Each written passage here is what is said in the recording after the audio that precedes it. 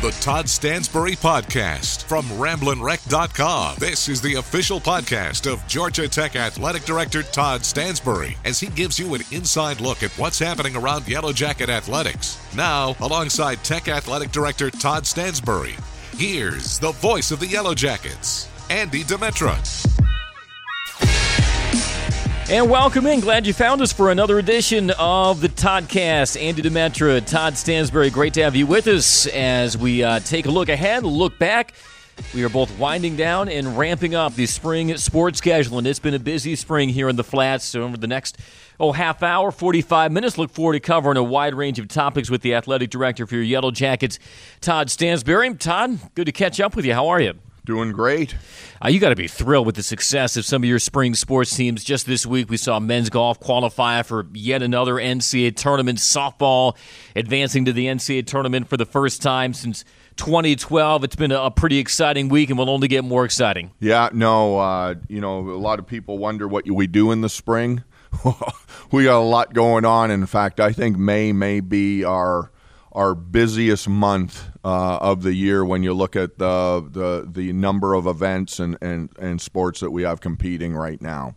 It's a weird juxtaposition because graduation has already taken place. Campus has started to clear out, yet for some of these teams, it's the busiest time. It's the most hectic time of year. Yep, and the most important time. So, yeah, it is an interesting time because you've got a lot of, on the academic side, a lot of things winding down. You got teams that are going into postseason, and then we'll get ready for orientation here in about 2 weeks and start getting ready for fall. So definitely a lot going on. Enough to make your head spin. Well, let's talk about softball because I know you had to be so thrilled to see Georgia Tech's name flash on the screen. You hired Eileen Morales, obviously a decorated player here at Georgia Tech, still a young coach when you hired her to take over her alma mater. How gratifying was it for you to see that steady rise of the softball program culminate this past weekend with Georgia Tech getting a bid to the NCAA tournament? Well, it's always gratifying to see the plan come to fruition, and similar to volleyball, as we watched that program with Coach Collier being built over the last 3-4 years, and culminating this year with an Elite Eight, being in the Elite Eight, and ended up 8th in the country. Softball's been on a similar trajectory. We have a great history in softball at Georgia Tech, and I think from 2000 to 2010, we were either regular season or tournament ACC champions 8 of those years, and then we went on a drought and hadn't been there in a while. And so when I got here and decided we needed to make a change, I knew we would be starting from the ground up, and I wanted somebody that knew how to win at Georgia Tech. And Eileen Morales was a player or an assistant coach in all 8 of those ACC championships. So she was the one I wanted, and then just to watch the way she's built it, year over year, and now to finally get us back to NCAA postseason play is just it's very gratifying, and I'm really, really excited for those young women that have put so much time and energy.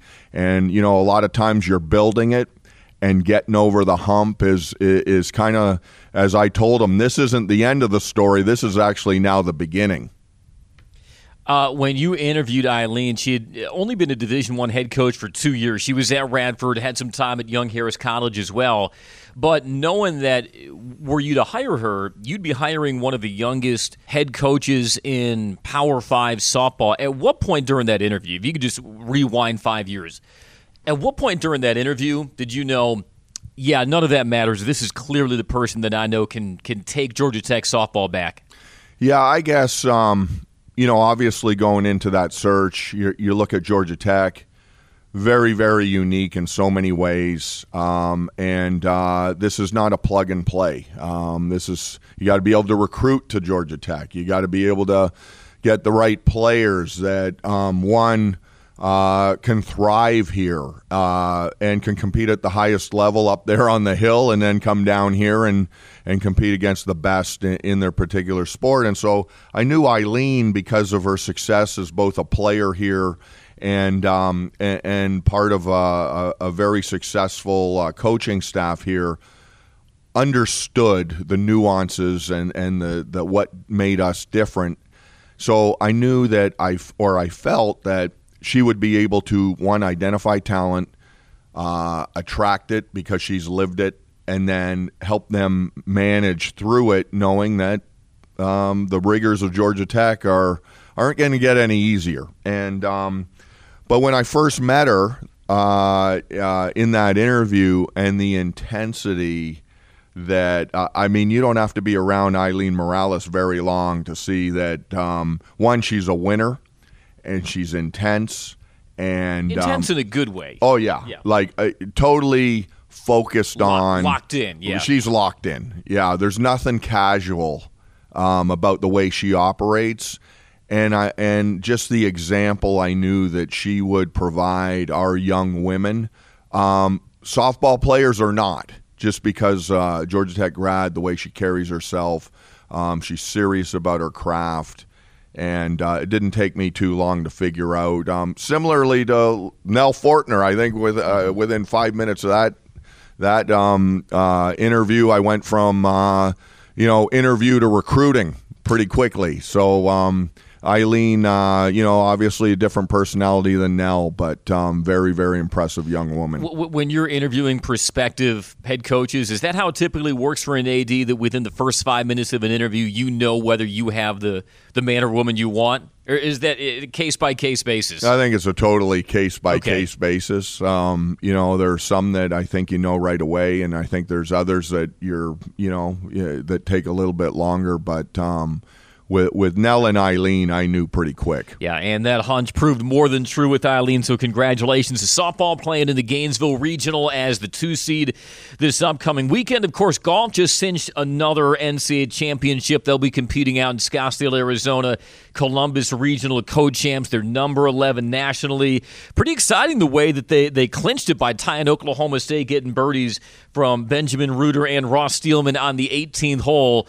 Bruce Hepler doing what Bruce Hepler does, which is always taking his team deep into the spring. Yeah, I love this team. And obviously Bruce Hepler, he's the legacy that he's developed, the culture, the expectations amongst these teams is pretty incredible. And then the fact that every student athlete that's ever participated in golf as a member of his team has graduated, every senior. And so what I love about this team is I love the way they win. Not just that they win, but these come from behind victories. Obviously, we ended up a stroke short in extra holes at the ACC tournament, but just to get to that and have the freshman, the fifth player, come in and have to birdie to put it into extra holes was pretty incredible. And then here with the in the Columbus Regional, same thing, having Ben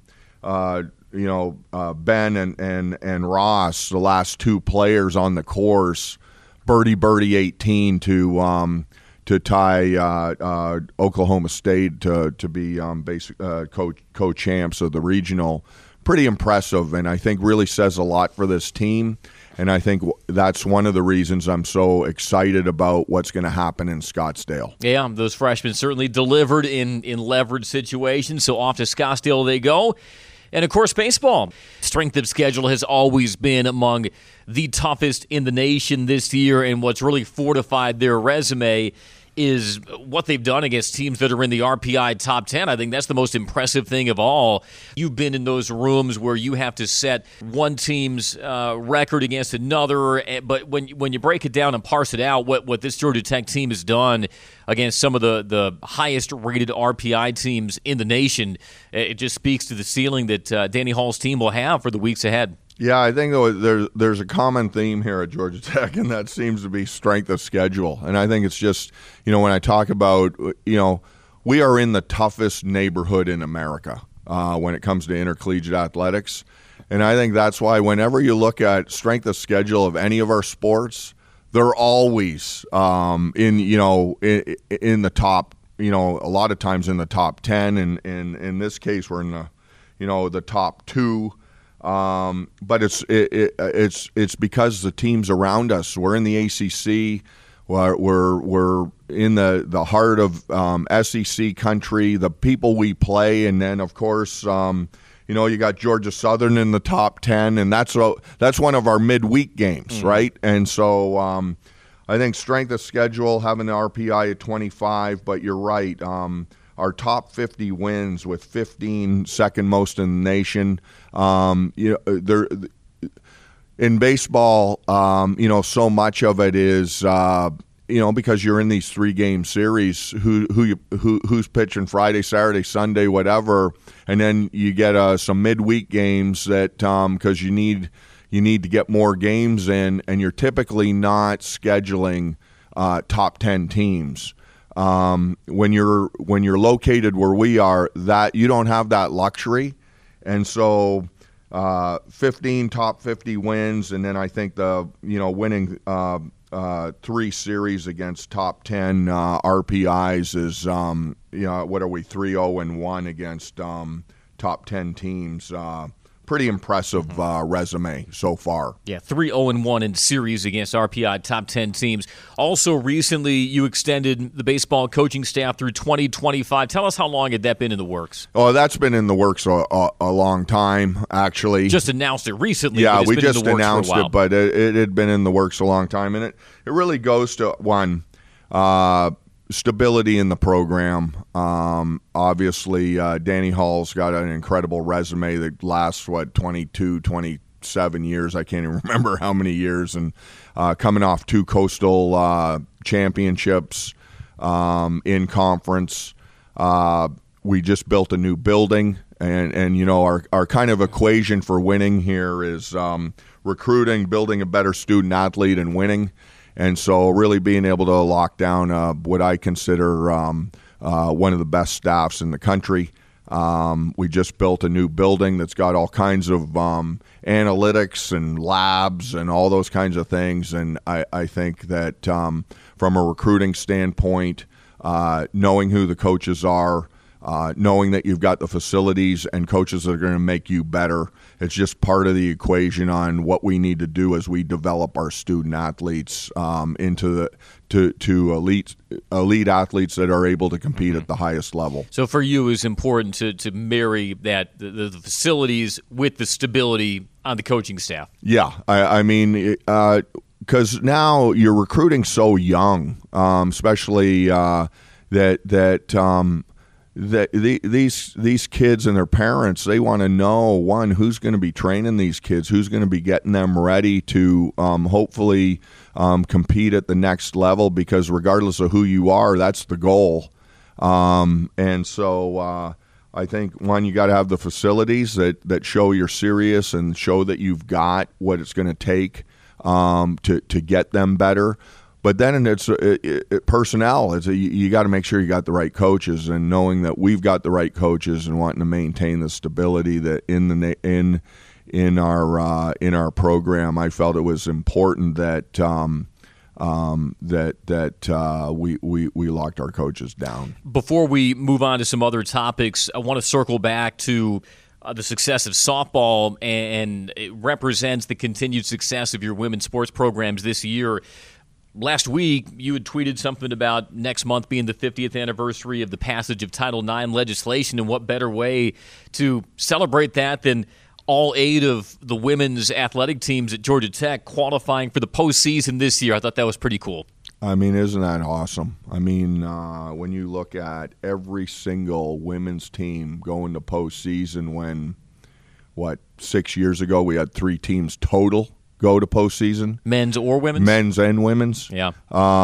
Really, really awesome and impressive, and I think says a lot about, one, Georgia Tech's ability to recruit incredible women, and two, them being able to thrive here at Georgia Tech academically, and then ultimately athletically, and what they can do in competing at the highest level. So huge tribute to the Institute. That wasn't too long ago that there weren't a lot of women on this campus, and now for us to be leaders in the nation as far as our women's sports are concerned, I think is really a tribute to the culture and the Institute. Success sometimes is the best way to pay homage, and your women's teams have certainly done that throughout the year.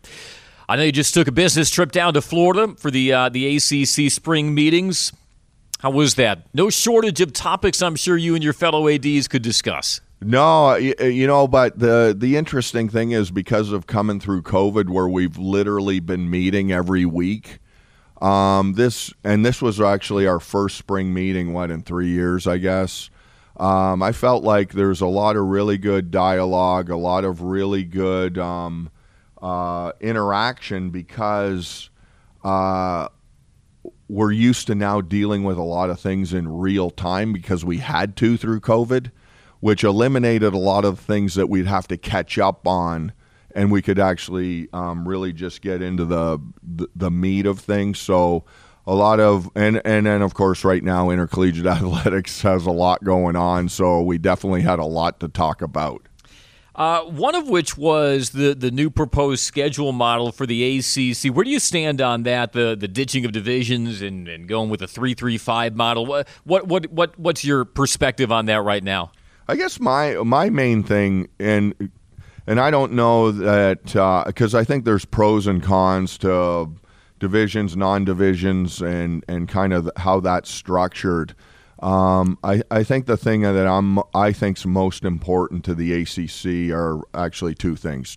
One is we need to play everybody in the conference. We need to play through the conference as quickly as we can, so that we can.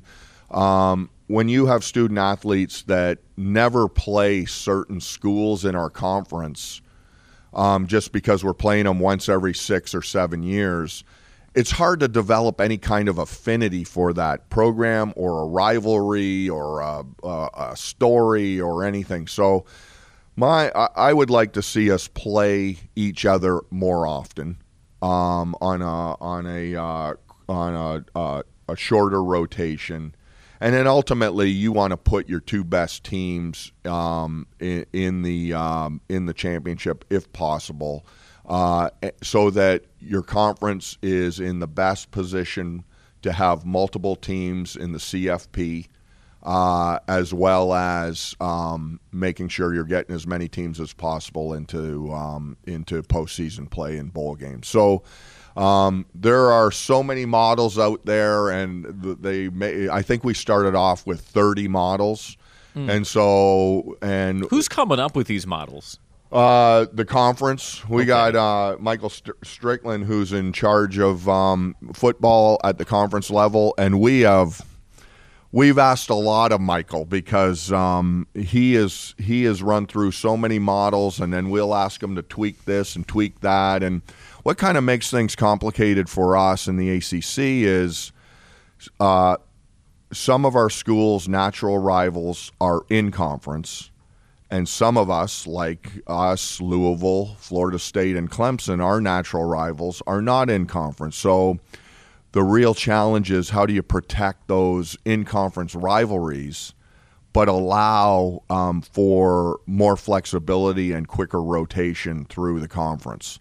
So that's where the models and the hybrids and all the different things that are coming up with, that's why it's not very straightforward. But Strickland we have put him through his paces, and he's done a phenomenal job of coming up with almost every iteration that you could possibly come up with, and now it's a matter of just boiling them down and trying to figure out how do we put our conference in the best position possible. What is the earliest year that the ACC could do away with divisions? I mean, could this be on the table for 2023? How quickly can that be manufactured?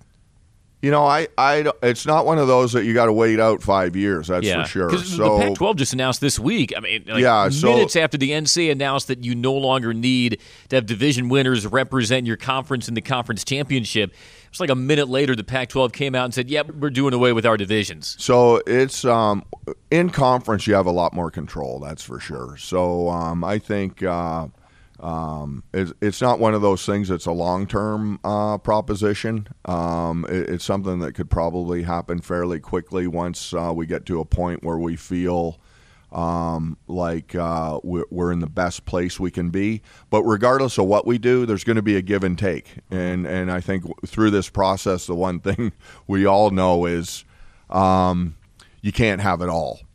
And so how do we get as much of what we feel the priorities of our schools and our conferences and our conference, what our priorities are, and then how do we get to a point where we check off most of those boxes, knowing that we're never going to check them all off. I'm sure another popular subject of conversation at the ACC meetings was name, image, likeness, and hard to believe we're coming up on a year in the NIL era. You read this, you hear that, whether it speaks for the majority of Tech fans or not is up to your interpretation, but there are some Tech fans who wonder if Georgia Tech is positioned to be competitive in the NIL era, and as you've seen it shake out over the past 10 months, what would you say to those people who might have some apprehensions about Georgia Tech and its ability to still be a strong, elite athletic department in the era of NIL? Yeah, I think first of all, we're uniquely positioned to really take advantage of NIL, and then what I'm talking about is legitimate NIL and business opportunities for our student athletes. Starting with Homer Rice and the Total Person Program, developing our student athletes to be able to take advantage of their professional opportunities has always been central to the core of what we do. With the introduction of NIL and allowing student athletes to take advantage of that while they're in school, we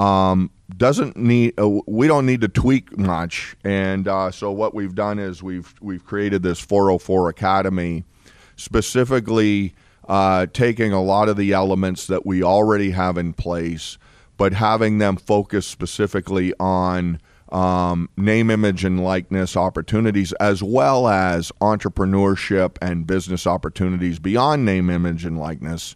So that if our student athletes have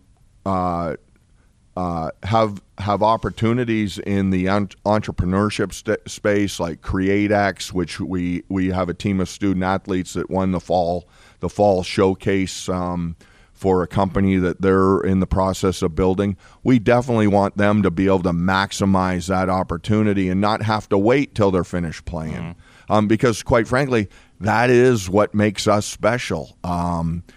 Georgia Tech is, because of the nature of the institute and our focus on developing the best entrepreneurs in the world, and our location, being in Atlanta, Georgia, create incredible opportunities that you can't get everywhere else.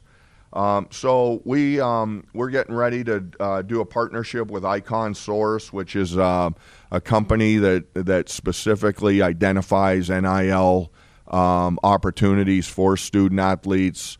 We obviously through the 404 Academy are helping our student athletes understand what to do, how to do it, how to pay taxes, because there are a lot of things that come along with this whole NIL thing that must have been. That was a slight adjustment for the student athletes last month. Correct. Around the 15th. April 15th, if you got whatever, you needed to make sure that you disclosed on your taxes. That's something that I know when I was 18 years old, I unfortunately I did have a job that, but it was digging ditches in the summer as a laborer. But my parents told me that I had to pay my taxes, and so we're having to educate our student athletes on the how to do that, whether they're doing LLCs or not, and trying to navigate through the various things that they're going to have to do, and make sure they do it the right way. So we've ramped up our education in that area. We're partnering with third parties that are actively in this space, and that's what they do. It's definitely evolving, but we definitely want to make sure that we're on the forefront of helping our student athletes take advantage of the opportunities that are available to them. I think the big thing is, and where you're getting a lot of the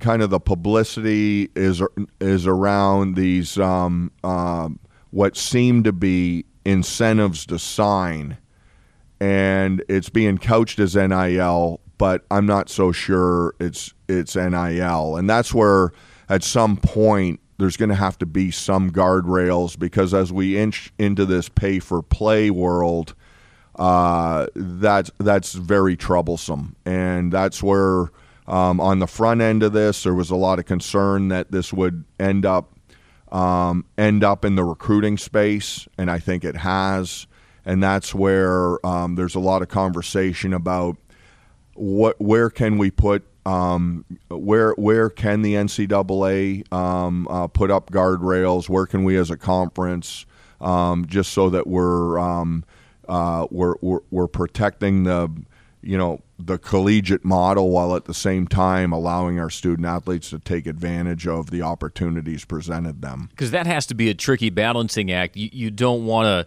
limit the earning power of your student athletes now in the NIL era, but you don't want things to run completely amok where you run into issues like you had alluded to. And so there has to be some kind of guardrail that isn't going to be unfair to the student athletes, but at the same time, like you said, it protects the collegiate model.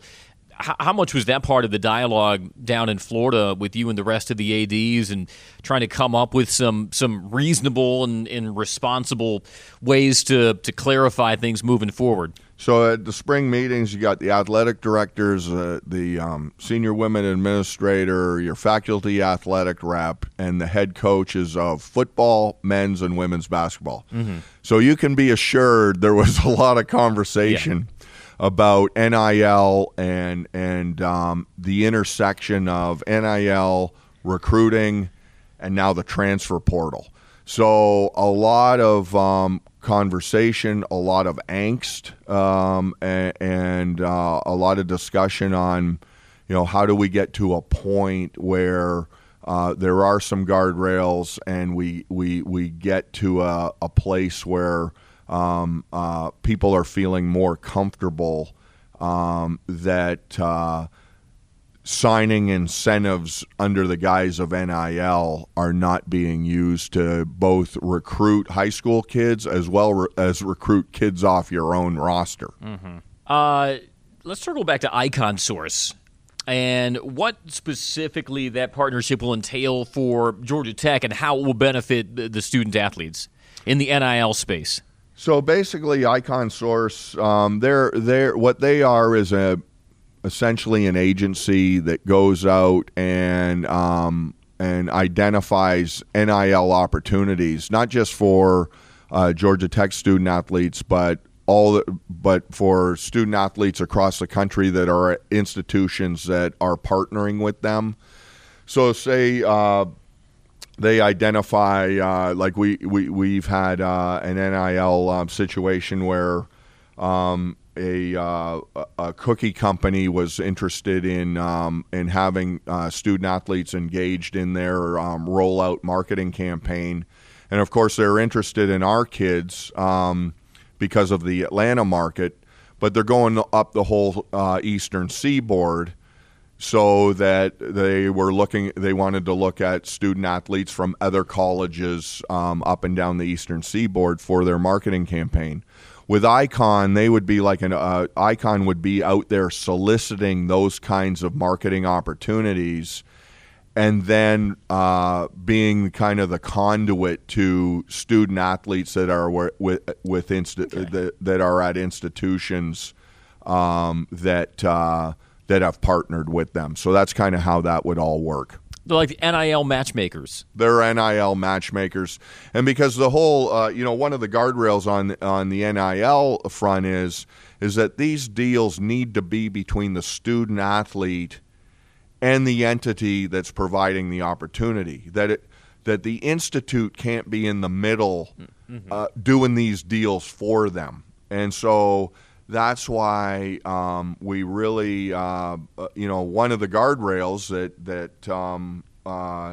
is that to keep it out, to try and keep it out of the recruiting sphere, is that these have to be done outside of the sphere of the athletic department. And so Icon's a third party dealing with third parties directly with student athletes without us being in the middle of it. Well, a popular topic of conversation, like we said, with NIL, and I'm sure it'll be a topic of conversation on future Toddcasts. We always appreciate your insight on that. Of course, there are other opportunities outside of NIL for student athletes, and one of which, as we know, is a legacy program at Georgia Tech, and that's Jackets Without Borders. Good to see the delegation get down to Puerto Rico again and have a Jackets Without Borders in person back at it. That has to make you feel good. Yeah, I know. Jackets Without Borders, well, it's it allows our student athletes to go and really provide service to others. The real game changer is the service that's done for the student athlete and them having that experience of not necessarily being on the receiving end, but being on the giving end, and being in a position to see the influence, the impact that they can have. And then the other part of it is, these are leaders. These are young people that we are developing. What we say here, we're developing the young people who will change the world. Well, most of these student athletes, they're used to leading on their teams. They are alpha dogs. And so to have 16 alpha dogs go down and work as a team, different teams from different sports, very diverse, it provides just an incredible opportunity for them to really connect and see what it's like to be on these world-class teams that aren't necessarily going to be all football players or all volleyball players. I mean, you've got members of every team that are down there working together, working hard, and it does not matter a project, doesn't matter what teams we send. The results are always the same. It changes these kids' perceptions. It changes their lives. And it's something that they'll never forget. And Puerto Rico, of course, is special to us because our first trip, we went down there after in 17 after they got hit by Irma and Maria. And so for us to go back, so we went down 2 years before COVID, us to go back and kind of finish what we started. Yeah. So we went back to the same village. We worked on some of the same houses, the first floor on a family's home that we put on there, back in 2019 or whenever the last trip was. We put the second floor on this time. How about that? And the other thing that remains pretty consistent is all of these aid organizations that we partner with on these kinds of projects, they're not used to the student athlete work ethic. Not to say anything, poorly about other groups, but they're not ready for how fast and how hard our kids work. And typically what I get back from the aid group is they got what we had planned for a week got done in 2 days, and we had to go find more concrete and more materials because we didn't anticipate them finishing that quickly. And again, that was the story this time. Our kids are used to working in teams. They're in great shape. They're passionate. They're enthusiastic. they can just work harder and faster than your normal human being. And so the work they do in 7 to 10 days normally would take another group months to finish. So great story, great to be back, and I know that the kids and coaches that went on the trip are still, I mean, they're telling stories and they're beaming just from the trip. But the other thing is to expand this, what I'm working on now with the Letter Winners Club is I'd like for future trips to also provide opportunities for our former players, former student athletes to participate.